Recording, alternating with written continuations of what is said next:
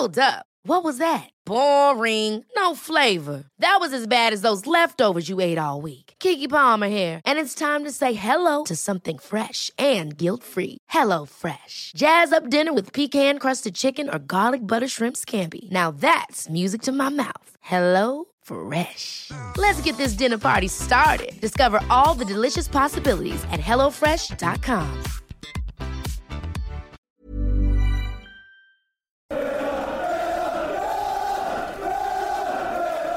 Hello and welcome to the Hulkcast, where today I will be standing in for Cole as he enjoys a weekend wedding away as I try and get my head around the issues ongoing at Aston Villa.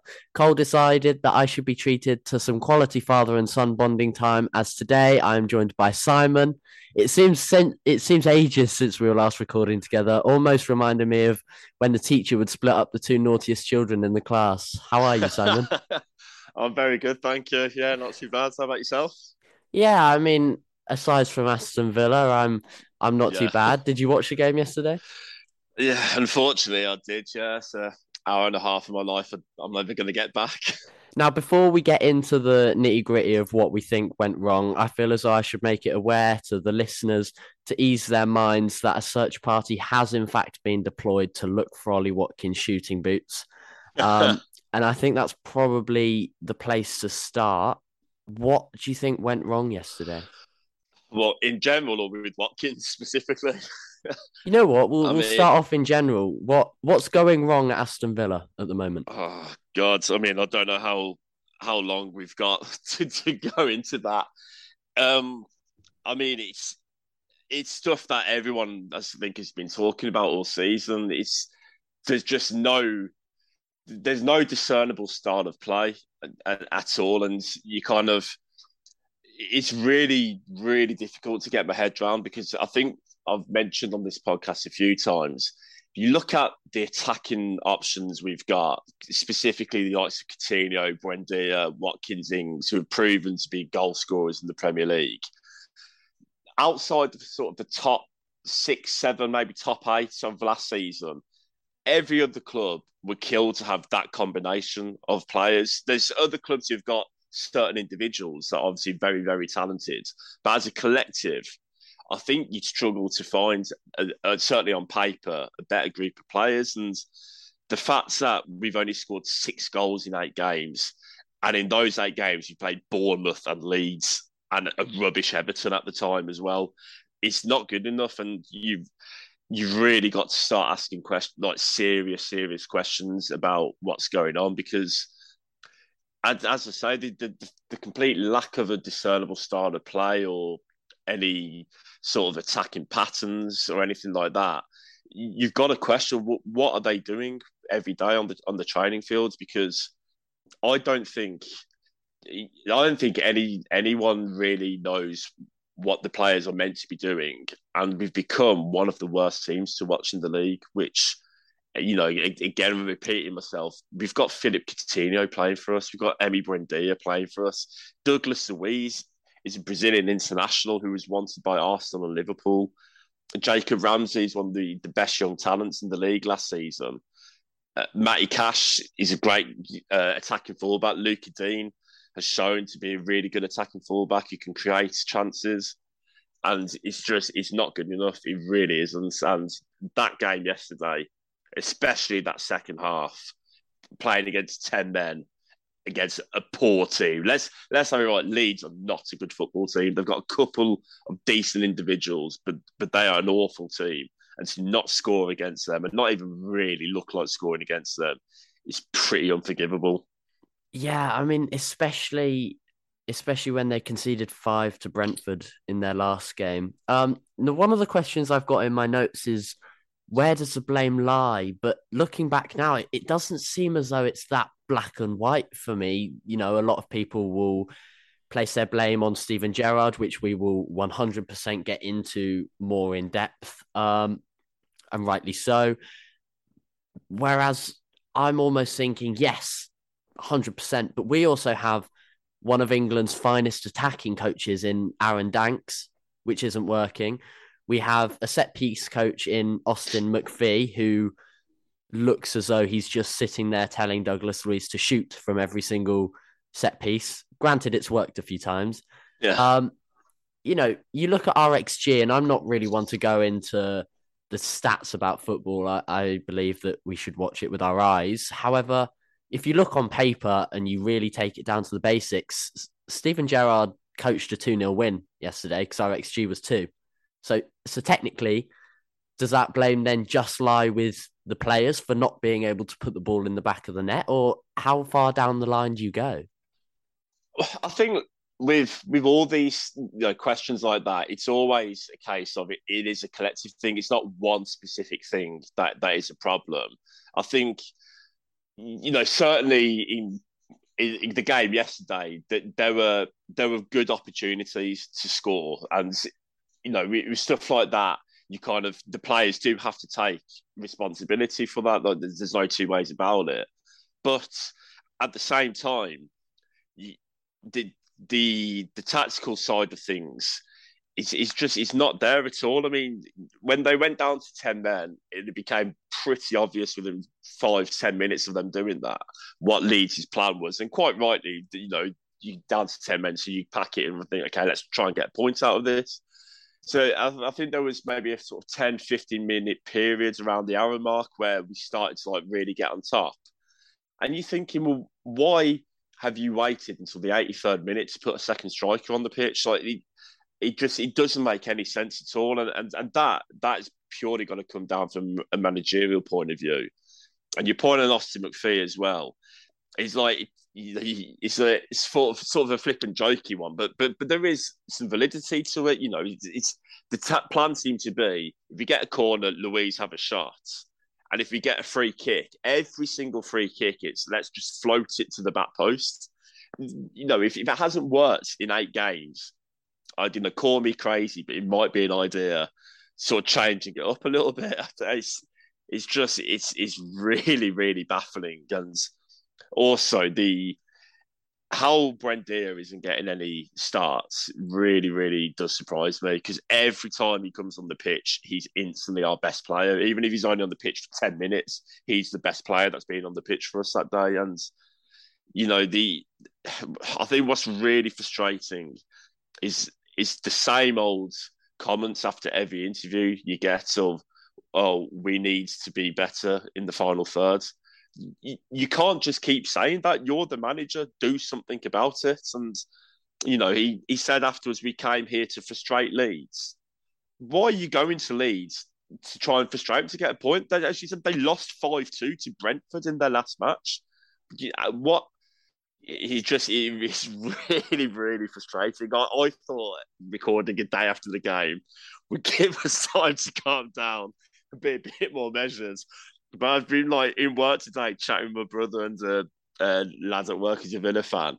The more you sort of chat with them, the more angry I get about it, and it just is a really, really, really bad result that yesterday. I'm really glad you mentioned about Danny Ings and the time that he got onto the pitch. And again, we'll come into that in more detail. For anyone obviously listening, because we're not viewing, that's probably for the best, as Simon's face is currently matching the colour of his jumper with how angry he is. I've put off talking about it for a good 9 minutes, so it's probably best to finally get into Steven Gerrard. Very mixed opinions is probably what I'd call it. Thoughts? He said yesterday that he thought we'd turned a corner, and Christian Purslow had also come out in the recent fan-led meeting about a week ago that said he was very happy with the progress that he's seen under Steven Gerrard, and that, as always, they will continue. He mentioned the run of fixtures that we've got coming up, and just to let you know, we've got Forest away next week, Chelsea at home, Fulham away, Brentford at home, Newcastle away, Man United at home, and then Brighton away, and that's it then done until the World Cup. So a really favourable run of fixtures. However, some may say that the start of the season we also had a favourable run of fixtures, and that didn't quite work out. So obviously Purslow came out and said he's happy. They'll review it again in the November international break, obviously with the World Cup. With Gerrard then coming out and saying that he thinks we've turned a corner, what where do you stand with those sorts of comments? I mean, surely he can't believe that's true. That sounds like a manager panicking who knows he's really underperforming, knows that he could be in trouble, and he's trying to put the best spin on things possible. I mean, he says we turned the corner. The Man City result and performance was really good. You've got to give credit where it's due. But that's the only good performance of the season. That 1-0 win against Southampton, yes, it's a win and 3 points, which is vital. But you can't, surely Christian Purslow cannot have watched that game and thought, well, yeah, this is progress. Like that really, really worries me. That's the same as after the England-Italy game last week when Gareth Southgate says, there was good individual performances and this is a step in the right direction. If that was a step in the right direction, I don't want to know what the destination is. And if Purslow is saying that he's seeing progress, that would terrify the life out of me as to what their end goal is. But part of me wonders if that's, the old classic vote of confidence from the board. You've got to put on, you can't have, whilst he's still in charge, you've got to give the best opportunity for the club to get good results. And it's no good your CEO coming out and publicly saying in the fan forum, yeah, he's, 1 or 2 games and he's out the door. You can't have that. But I'd like to think that behind the scenes that there are contingency plans at least being put into place and at least putting the feelers out to other possible managers, because that run of fixtures you mentioned coming up, I don't see that as a favourable run of fixtures. I think the start we've had to the season, with the exception of Arsenal and Man City, which are obviously tough games, every other fixture, I think, were nice fixtures on paper. Coming up, Forest away on a Monday night on TV, we all know what's going to happen. Villa never do well on television, especially away from home. Man U away is not a good hunting ground for us. That's a tough game. Chelsea's going to be difficult. Fulham away, I wouldn't fancy our chances there. And even Brighton at home, the way Brighton are playing it, you look at it and think, I don't see that as a favourable run of fixtures with the form we're in. The players we've got, it should be. We should be more than capable of getting results from there. But the way things are going, you really struggle to see it. It's so frustrating when you think, when the new owners came in, 4 years ago now, they spent 2-3 years really building the club back up again. Because let's be honest, before they come in, it'd been shit for 10 years. It'd been really, really awful. The fans were disconnected. There was no cohesion at the club at all. It's in turmoil. And they'd done so well to build that back, to build that up and build that connection. And it seems in the last 12 months, all the good work of the previous 3 years has been undone. Fans are going to the games now, dreading going to the games and thinking it's not going to be good football. And yeah, it's really, really upsetting. You mentioned feeling disconnected with the club at the moment, and I think the news story that broke after the game finished sums that up better than I ever could, in the fact that obviously the Conservative Party are staging their autumn conference in Birmingham, and MPs ended up playing a game at Villa Park, which, fair enough, all well and good, until you find out that many families had been turned away from the stadium tours that had been prepaid and pre-booked 5 minutes before they were due to begin for said game. How does that leave you feeling? That's unacceptable. Completely unacceptable. There's, as you say, if you want, there's no problem with hosting a game like that. That's all well and good. You can do that, but you can't have pre-booked families on tours and then last minute turn them away for that.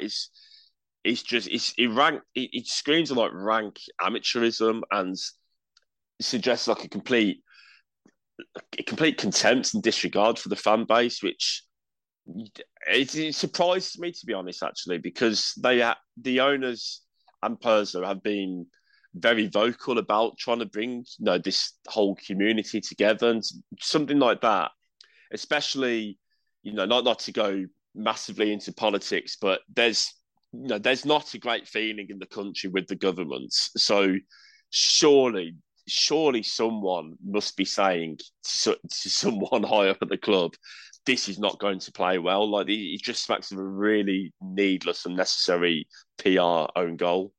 Yeah, 100%. Where does the blame lie for you then there? Um, well, we don't know who's decided to sanction this, so it's without any further details, you kind of just speculating there. But you'd assume that someone fairly high up at the club must have been involved in that decision making process. That would have had to have gone to someone like a Purslow or someone at that type of level. So it's high up and it's not acceptable. Anyway, we'll move away from that and back towards the football, because the football's so much better at the moment. We'll go in chronological order. I've got a list of a few players here who I think I'd like your opinion on, not necessarily what's going wrong for them at the moment, but your thoughts on the situation surrounding them as a whole. And the first one is Freddie Guilbert. Now, this is the £1 million question, and it has been for many, many years now. Fell out of favour with Dean Smith. The same has now happened with Steven Gerrard. He's not even in the squad. Now, for me, when I saw Augustinsson go down with an injury and I looked towards our bench and I realised we haven't got a fullback on the bench, I immediately turned to Gerrard and go, that is his fault. No matter what, well, I say no matter what, regarding what's gone on behind the scenes, because clearly there is something that hasn't been made public to the fans that has gone on, because he's training with the under-23s. Gerrard is quite clear that he's not part of his plans and that he wanted to get rid of him in the summer. Granted, but he is our fullback that is fit in a team where we have 3 fullbacks out injured. Why can he not make the bench, at least in case something like what did happen occurs? Is that down to Gerrard, or is it Freddie Guilbert's fault in your eyes that he clearly isn't showing enough? Well, I think he wasn't included in the 25-man squads that had to be submitted to the league. So I don't think there's an option to then bring someone else back up into that for injuries. So that's obviously just a decision at the start of the season that's been made, that he's not going to be part of the club. And that's, as you say, without really knowing what, if anything, has gone on, it's hard to make a judgment on that. Personally, I always thought he was a good player. I thought he did well for us. I've never really understood why he's been jettisoned the way he has. But then you kind of think, if one manager, Dean Smith, doing that, you might say, okay, maybe that's just a clash of personalities there. 2 managers not fancying him, maybe there's questions to be asked. But as I say, it's hard to really know without knowing the full details. And also at the same time, it is unlucky having that many fullbacks out injured. Like, I know every club gets injuries, but it's rare that you get everyone, one specific position, all players available getting injured. So there's, that is unlucky. But then having said that, I thought when Gerrard was asked about his injury after the game, I'm sure he said something like, it's a classic case of he hasn't played football for a while, played 90 minutes for the club, and then isn't really physically ready to then come in and play a league game, but we had to play him. Well, no, you didn't have to play him, because if he's not physically ready, and I'm not saying that this is ideal, but you could have started with the back 4 that ended the game if you didn't think he was physically in a condition to be able to go and do that. So that's, for me, that's kind of on Gerrard. Like, him coming out and saying that doesn't make me feel sorry for him. It makes me think, well, you're an idiot for playing him in the first place then. If you thought that was a possibility, what were you thinking? And also, is Callum Chambers injured? That's another one that's on my list. Wasn't on the bench at all. And I'd probably argue that Konsa had been in quite poor form going into today's game, so I wouldn't have been surprised to see him. I don't understand where Chambers has gone, or if he is injured, for example, why everything's gone so quiet regarding it. It leaves you with more questions than answers, and a football club should never leave a fan with more questions than answers. They should be vocal enough to tell them what is going on, because that's really all you ask for as a fan. As a football fan, Mm. you know you're not going to win every week, bar Man City fans, if they exist. You know that everything isn't going to be rosy all the time, but as long as you know what's going on and you feel that connection with your club, you can't really ask for much. And you mentioned the injury crisis, and I'm really glad you did, because I'd actually forgotten to go over it. Is that part of me thinks that Gerrard could well turn around and gone, Kamara is out injured, Diego Carlos is out injured. Those are two players that I prioritized in the summer to make our squad better, and they are now out injured. So you can't expect me to kick on from last season, as well as having Matty Cash and Luca Digne both out as well. Do you think it would be right for him to look at that as almost an excuse, or maybe a reason for us not kicking forward in the leaps and bounds that we'd maybe hoped for? Or is it not as simple as that? Um,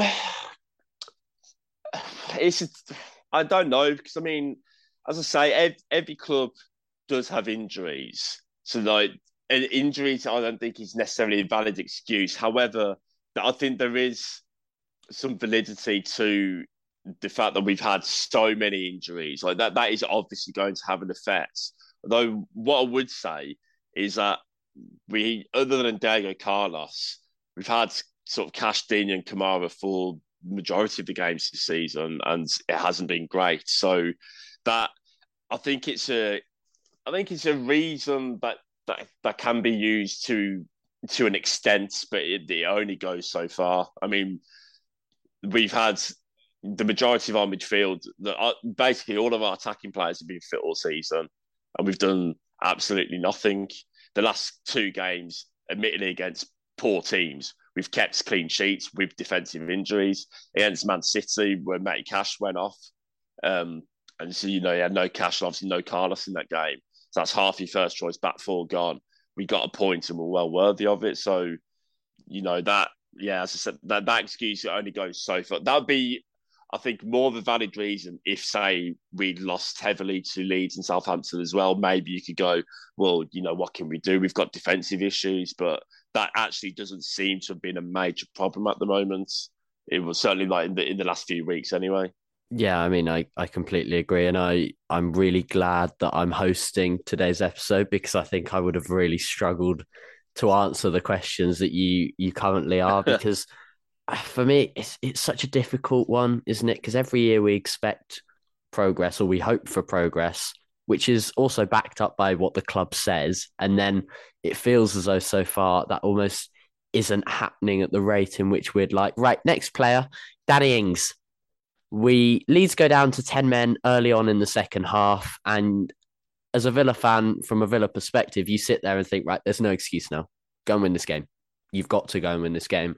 So why was Danny Ings sat warming his bottom up until 10 minutes to go? Why wasn't... You saw Jesse Marsch, as soon as they went down to 10 men, he knew what he wanted to do. He went 5 at the back. He stuck 3 in front of that, and then the one attacker. He knew exactly what he was going to do in that scenario. For me, it felt as though it took Gerrard a while to adapt to what was going on the pitch, to be able to make the changes off it to impact the game. It almost seemed too slow for me. Why, as a Premier League proven striker like Danny Ings, with Watkins obviously, I don't want to say not having his best game, because he was creating chances and he looked like scoring, but why has he not then stuck another Premier League proven forward like Danny Ings on with more than 10 minutes to go?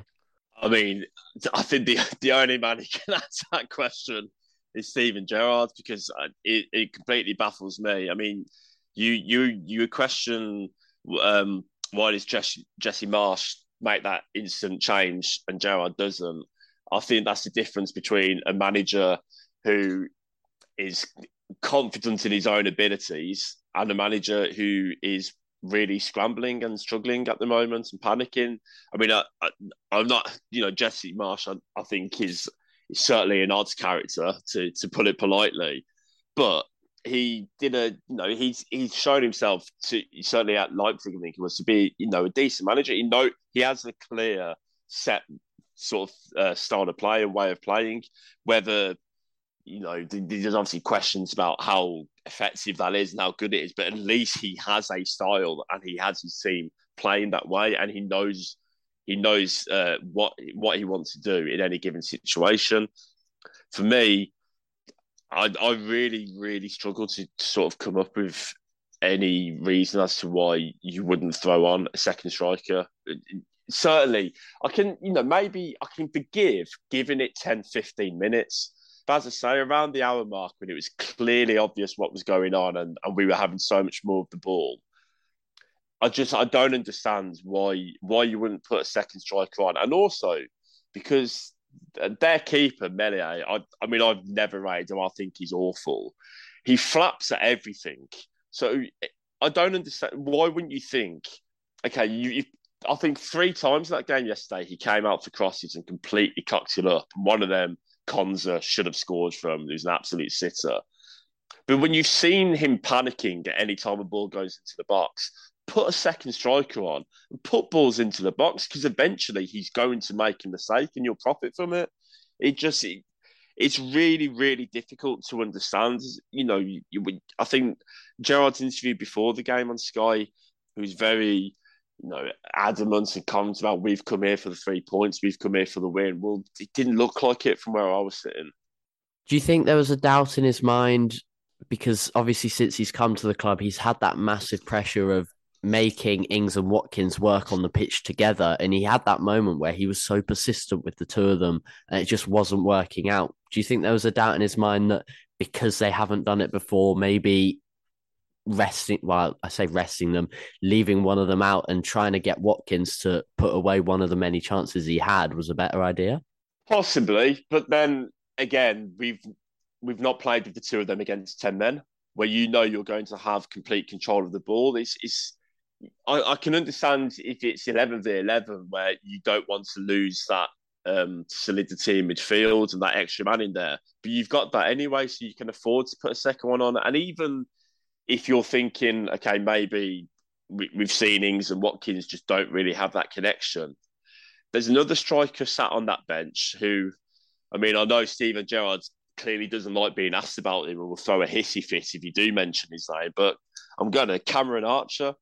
What is the point in having that lad sat on the bench and let him go out on loan or give him a go? You're playing against 10 men who are not posing a threat whatsoever. You've got a striker sat on the bench who scored a few goals last season for us, went out on loan and did really well at Preston. And then in the summer for the under-21s, got in there and was banging goals in every single game. Why not give him 20 minutes, run out? A chance might fall to him. And if it doesn't come off, you can... I think you get a bit of leeway because he's a young player on, so the fans will be more forgiving. But if it does come off, you look like a genius and you get applauded. So for me, it was a no-lose situation to chuck Cameron Archer on for 20 minutes there yesterday.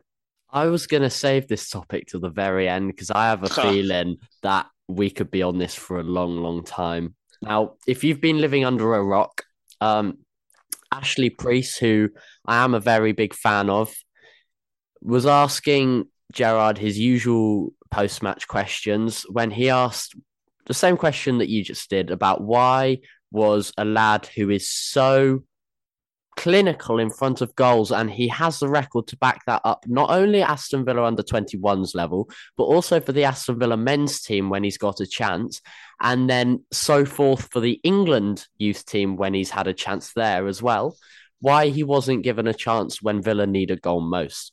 And to his reply, and I quote, "He's only done one full session. Is he chomping at the bit? 100%. You're a fan of Cam, aren't you? Or are you a mate of the family? Something's going on because you've asked me 25 questions this year and I reckon 19 have been on Archer. You're a fan, aren't you?" I mean, great rhyming. Shakespeare would be proud. But how does that leave you feeling? Again, it's for me, it's a sign of a manager who's panicking and under pressure, because from when it reminds me a bit of towards the end of Steve Bruce's tenure when he started getting snappy back at journalists for asking legitimate questions. That's for me that's just a reasonable question. You've got a young lad who's shown himself to be clinical, and also not just for the under 20 like ours and England's under 21s, but think pre-season Archer played quite a big part in pre-season and scored goals in pre-season, so he's involved in and around the first team. So, and when I think back in August when Gerrard said about the reason for him to stay around is because he's shown himself to be capable of doing it. So when you're looking at a team who scored 6 goals in 8 games, I think it's a perfectly reasonable question to ask about a striker who is a goal scorer. Why wouldn't he, be given a chance? And that sort of snipey, pissy response is the manager panicking, and it doesn't play well with the fans. I don't think any fan is going to read or hear those quotes and be on Gerrard's side in that argument. It only leads to one way, doesn't it? And that's slowly losing the fan base. He did it in the summer, last summer of 2021 when Jack Grealish left, when he wrote an article about Jack. So he certainly knows how to get under people's skin. But like you said, it wasn't even as though it was an out there question or it was, looking for a arrogant response from him. It was a perfectly normal question. So maybe it is just him feeling the pressure. Is it too early for Archer to start a game? A couple of weeks ago, I'd have said maybe, but I don't think it is now because, again, I'm repeating myself. 6 goals in 8 games. It's not good enough. And as I said earlier, we've played Bournemouth and Leeds, and we haven't scored against either of them. So, as you know, I'm a huge Ollie Watkins fan. I think he does a lot of tireless work for the team, and he's isolated so much in games. I think it is difficult for him at times. However, he's got 1 goal this season, and he missed at least 2. I think really good chances yesterday. Maybe a third one, although I think there was the one towards the end where Buendia put him through. To be fair, I think that was a tough angle, and the keeper came out very quickly at him. But there were 2 chances that he should be burying, and it's at some stage. If it's what did I say? The definition of madness is doing the same thing over and over again, and expecting different results. At some stage, something has got to change. Yeah, and I don't really have much to add because I just do completely agree. Of course you'd know the definition of madness, but it just seems very bizarre, and I've mentioned it already. There seems to be more questions than answers at the moment, and that the tide isn't turning in your favour when that's the case. The last player I'm going to go on to is Leander Dendoncker. Obviously, we've had our midfield troubles. Kamara now out being injured, and I think it's plain for everyone and his cat and his dog and his pet goldfish to see that Douglas Luiz is not a holding midfielder. That's the whole reason that we brought Leander Dendoncker in. Everyone was sitting there and saying, I think that's quite an astute signing. I like what he does. He does the simple things well. He's not a flashy player. He'll sit there in midfield and he'll mop up, which is exactly what we need to do in Kamara's absence. So why do you think he didn't get a game yesterday? In the height of a time where we have such an unbalanced midfield, for me, it never looked as though we weren't going to lose that game. I remember even in the 89th minute, they managed to break forward with such ease and get a shot off at goal that there was never such a comfortable nature that I thought, we're not going to lose this. Plus, being a Villa fan, you've almost come to accept that that's never the case.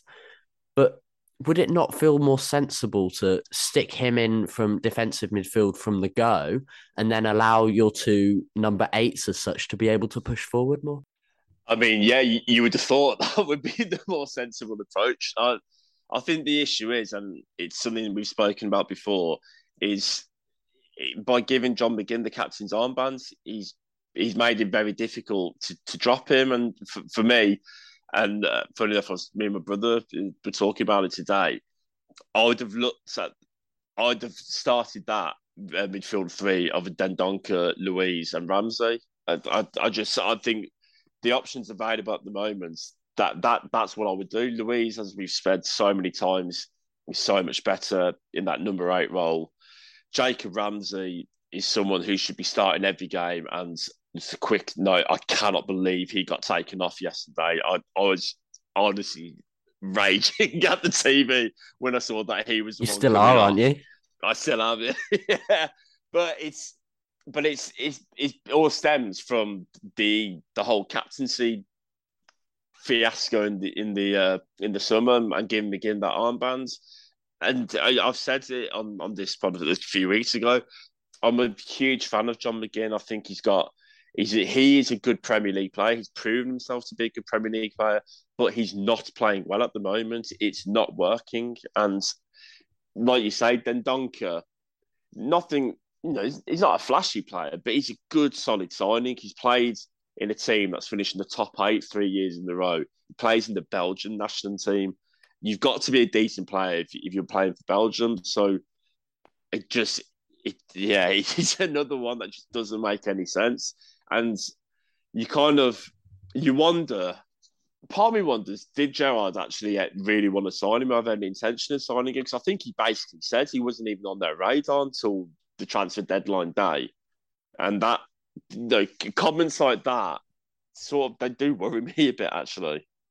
Yeah, I mean, that's weird, isn't it? I personally hadn't seen that, but yeah, very strange. Now, again, as you're only listening to this podcast, you won't be able to tell that there is currently steam coming from Simon's ears. So to allow him to cool down so he doesn't physically explode, we're going to take a quick break and be right back with you.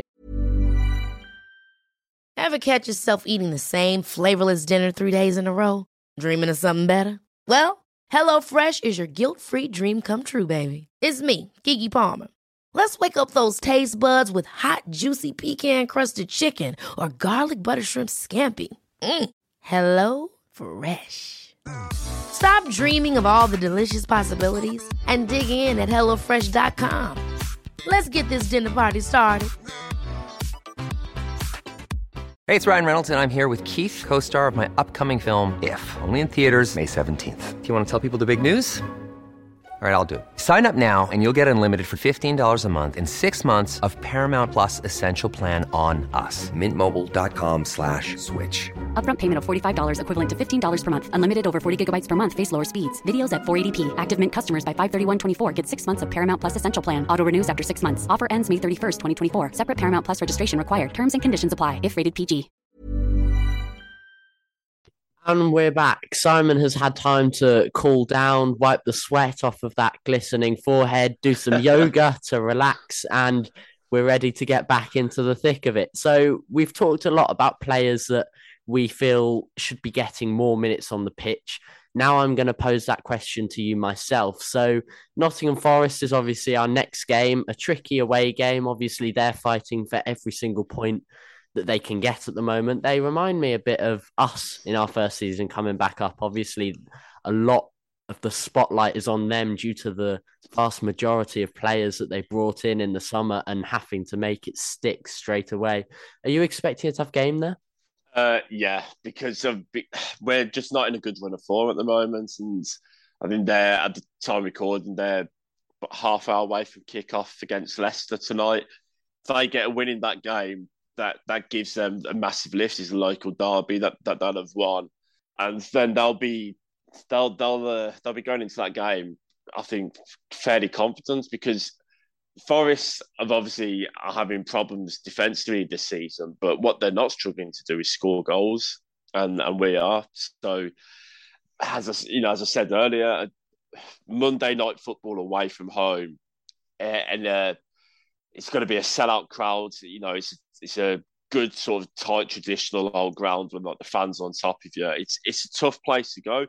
Having said that, Ellen Road is a hostile environment to go to, and what The one thing I did enjoy in the first half, really more than anything, was the fight and the aggression that we showed. I did actually, we've really laid into them, and deservedly so, about the actual sort of quality of football. But it was nice to see that they were up for the fight, they were up for the battle, and they didn't. I also thought they played with quite a bit of discipline. I've seen a lot of Leeds fans seem very unhappy with the referee's performance. I actually think, other than not booking Bailey in the first minute for stupidly leathering the ball across the pitch, I actually think he got everything spot on. I think every foul that he gave against Leeds, they were fouls.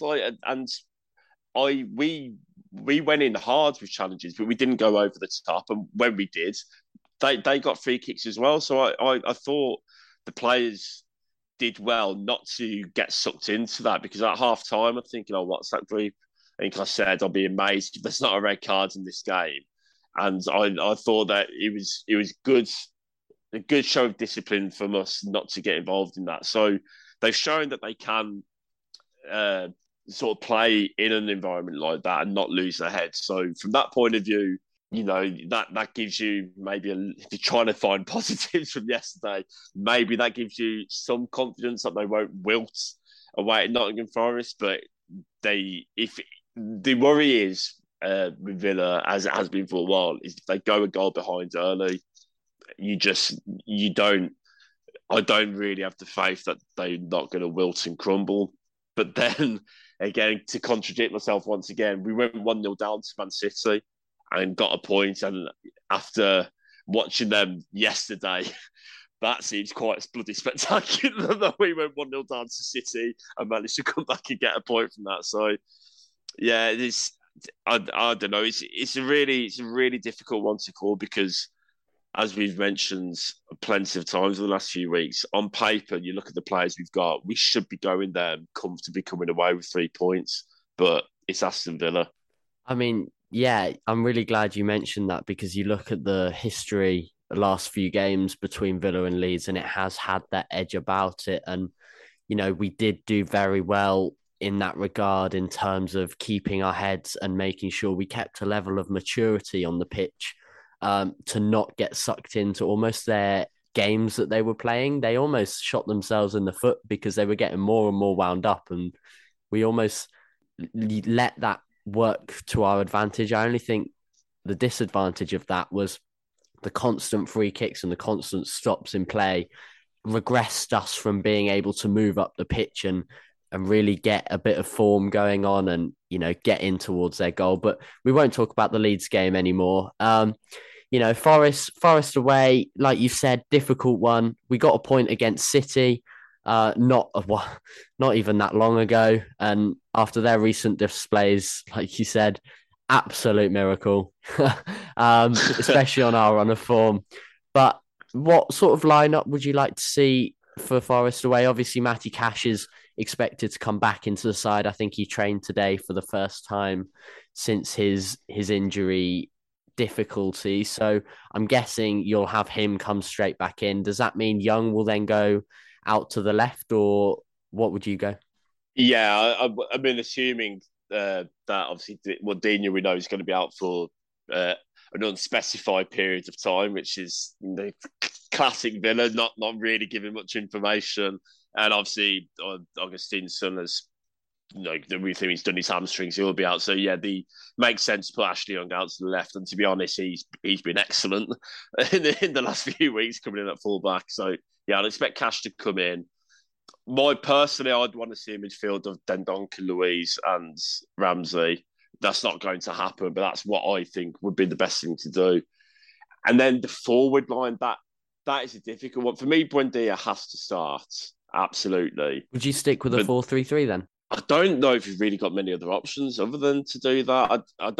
We don't have wingers other than Leon Bailey. So you can't, I don't know. It's really, you could go with a 4-2-3-1 and have Luiz and Dendoncker as those two. So that Luiz can to an extent perform as a holding, but he'd have that safety net of Dendoncker alongside him. And then it's a question of who's a three behind.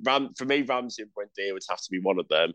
So then you either go in Coutinho or Bailey and hoping that Bailey will turn up and a bit of pace away from home. And then it's huge you play up front. So, you probably, I would stick with Watkins up there purely because of, obviously, yeah, he had an off day, with his shooting boots. But as a lone striker away from home, I think you've got to have Watkins probably starting at that because of the work rate and he does and what he provides to the team. So then, and I would probably go with Coutinho. I know there's questions about can Coutinho and Buendia play alongside each other, but if you had a sort of a two holders, that at least provides a solid base. And if you kind of reined in Young and Cash going forwards so much as well, then that you've got that solid base that you're not so overrun from a defensive point of view. So that'd be something I'd be looking to try, but I don't see. I suspect, other than Cash coming in and Young moving over to the left, I think you'll have the same 11 that started yesterday. I feel as though we definitely saw against City that when you do rein those fullbacks in and we play tight and compact, that it works. It allows us to get up the pitch and go through the motions a lot easier than when we're having to worry about, well, if we lose the ball, suddenly we've got two centre-backs and, nothing else to protect there. So I certainly see what you're coming from. Obviously, moving towards the latter stages of the podcast now, and I think I've probably saved the hardest question until last, which is we've talked a lot about Gerrard. We've definitely critiqued him. If you were Steven Gerrard, what would your main focuses be before the World Cup? So in those games before the World Cup, what would your main focuses be to improve Aston Villa Football Club? No pressure. Maybe come up with a style of play. That might be a good starting point. There's so many things that there need to be improved upon. Of it for me, if I was Steven Gerrard, my main focus would be: am I going to have a job come the start of that World Cup? Because the way things are going, I don't know how he can remain in there. And the reason I say that is because I think when Dean Smith was sacked, the statement from Purslow about we've not seen the continuation or progression or something along those lines, that the continuation of improvements, by coming out and stating that as a reason for making that change, you've made the rod for your own back. You can't now go a year, because by the time that World Cup rolls around, Gerrard would have been, I think, 12 months in the job. And for me, we're certainly no better off, arguably worse off than we were when he came in. So, what did the board do then? Did they look at that? Did they sack Smith on his last 12 months? For me, I think Gerrard has performed. I think we're worse to watch in this 12 months than we were in Smith's last 12 months. So personally, I would actually get rid of him as soon as possible. I do not see it change. I don't see it changing. I've seen nothing to suggest it's going to change. The whole ridiculous, unnecessary issue he created in the summer with Tyrone Mings was a real. I think he really shot himself in the foot with that. He's put himself on. I think that put himself on the back foot with Villa fans, and I don't think it's reached sort of crisis point in the stadium yet. But I tell you what, 2 or 3 more performances like we've seen in the last few weeks, it won't be long before those fans really turn on him. And if that happens before the World Cup, I think I'll be amazed if. When football returns on Boxing Day, I'll be amazed if he's still in that dugout. Wow, you led me down a dark path there, didn't you? I wasn't expecting that. I must admit. I don't feel as though we can really end it there. I think you've opened up a whole new kettle of fish. You'd get rid of him now? Oh, would you? Wow. Can you honestly sit and say that you see an improvement in these next 7 games? Do you genuinely think that we're going to put a run of results together? No, I don't. But I feel as though chopping and changing is never the right answer. I get everything that you're saying. However, it would still feel as though it's just too early in my books. The only, and I'm going to completely contradict everything I've just said here, is if Pochettino came available tomorrow, I would go for it now. However, anyone else in the market, I don't think is an upgrade on Gerrard. So it would have to be him in my eyes. There was some talks about Unai Emery. That's not going to be much more exciting. You saw it with Arsenal. You know, he's very good at what he does, but I'd rather, having had him in posts for 12 months, let him at least try. You know, we've given him the whole summer. We've given him the players that he wants. Then go and it's up to you then to work that out instead of going for someone with a similar style who would then need their own players. I mean, personally, I would swap Gerrard for Emery in a heartbeat. Would you? Absolutely. I mean, you can. People will look at what he did at Arsenal, but they still finished relatively high up the table, and he's won 4 or 5 Europa Leagues with a couple of different clubs. Like, I mean, he has a pedigree, doesn't he? That's what I mean. Yeah, there's no comparison in their managerial records, and you could argue it may not be exciting, but at least he knows how he wants his teams to play, and he's able to get those teams playing like that. I agree. If Pochettino was available, it's an interesting one with Pochettino because there's little bits and pieces you've seen from some people on Twitter who are they think they're in the know, but they're clearly not. But I'm sure I saw something from David Ornstein that was suggesting that it's not completely out of the question. And if I personally don't think that he would come, but if there was a chance that he would, you'd do it tomorrow. I mean, yeah, I saw the same article, and it was basically saying that he wants a Premier League job. That would be his preference, but in order to take that, he has to see a clear vision of what the club wants to go in. And vision is probably the word that's been bandied about Villa the most in the last 12 months. I'm not going to sit here and talk about the possibilities of Pochettino and Emery because I think when we have a manager in position, I feel as though that's wrong. So I'm not going to go too far down that alley. I mean, I think we've made our feelings perfectly clear.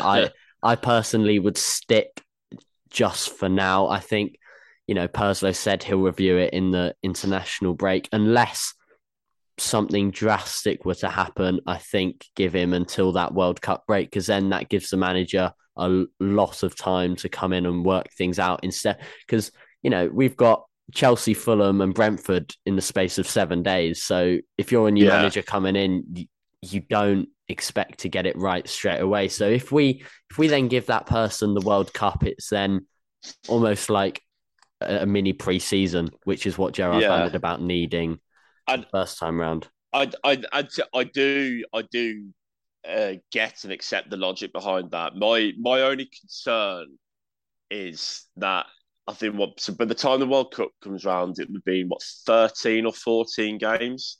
So he's just under half the season gone.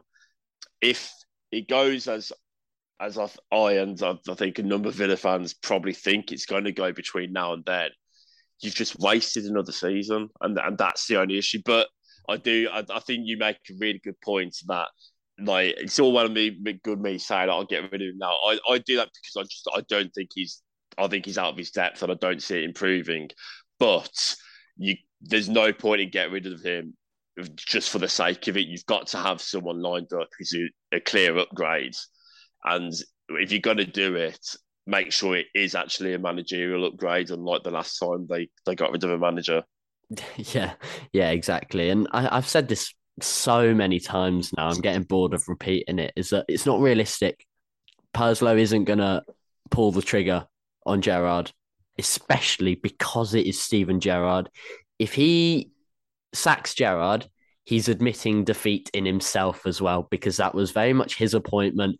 He will take the flak for that. And I don't think he's the type of person he's going to give him as much time as he can possibly get away with without it turning disastrous. So it could go on, past the World Cup. If we get a few runs of wins together in this run, he'll go, well, he's going to have his injury players back. He's going to be able to get his full squad back. So it's difficult to sit there and speculate, but I'm glad you mentioned that you didn't think you saw it changing, because I think it's good to see a lot of different opinions and also be able to back them up, because you always see a lot of opinions online with no real substance of, well, let's get him gone, let's move him on. So to be able to sit here and listen to how you'd back that up, I think it's a healthy conversation to have. It's definitely not out of the question completely.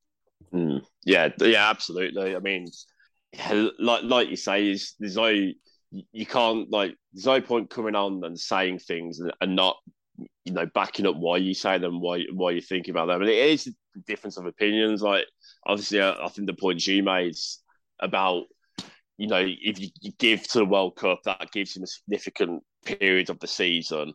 And don't get me wrong, nothing would please me more than for him to turn it around and for us to win 4 or 5 of the next 7 games going into that World Cup. And then we get the injured players back and we kick on the second half of the season. I would absolutely love that to happen. That would be amazing. From the evidence of the last 12 months, I struggle to see that happening, but I would love to be proved wrong. Wow. I mean, only time will tell, won't it? I think that's a good place to bring this one to an end. Obviously, thanks to Simon for joining me on this one, because without him, it wouldn't have been possible.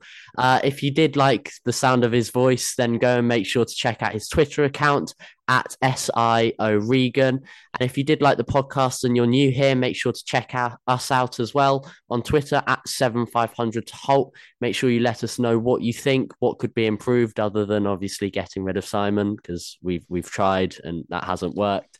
Let us know your thoughts on the podcast and your thoughts on Villa at the moment, their state as well. We love to interact with you. Thanks for listening, and up the Villa.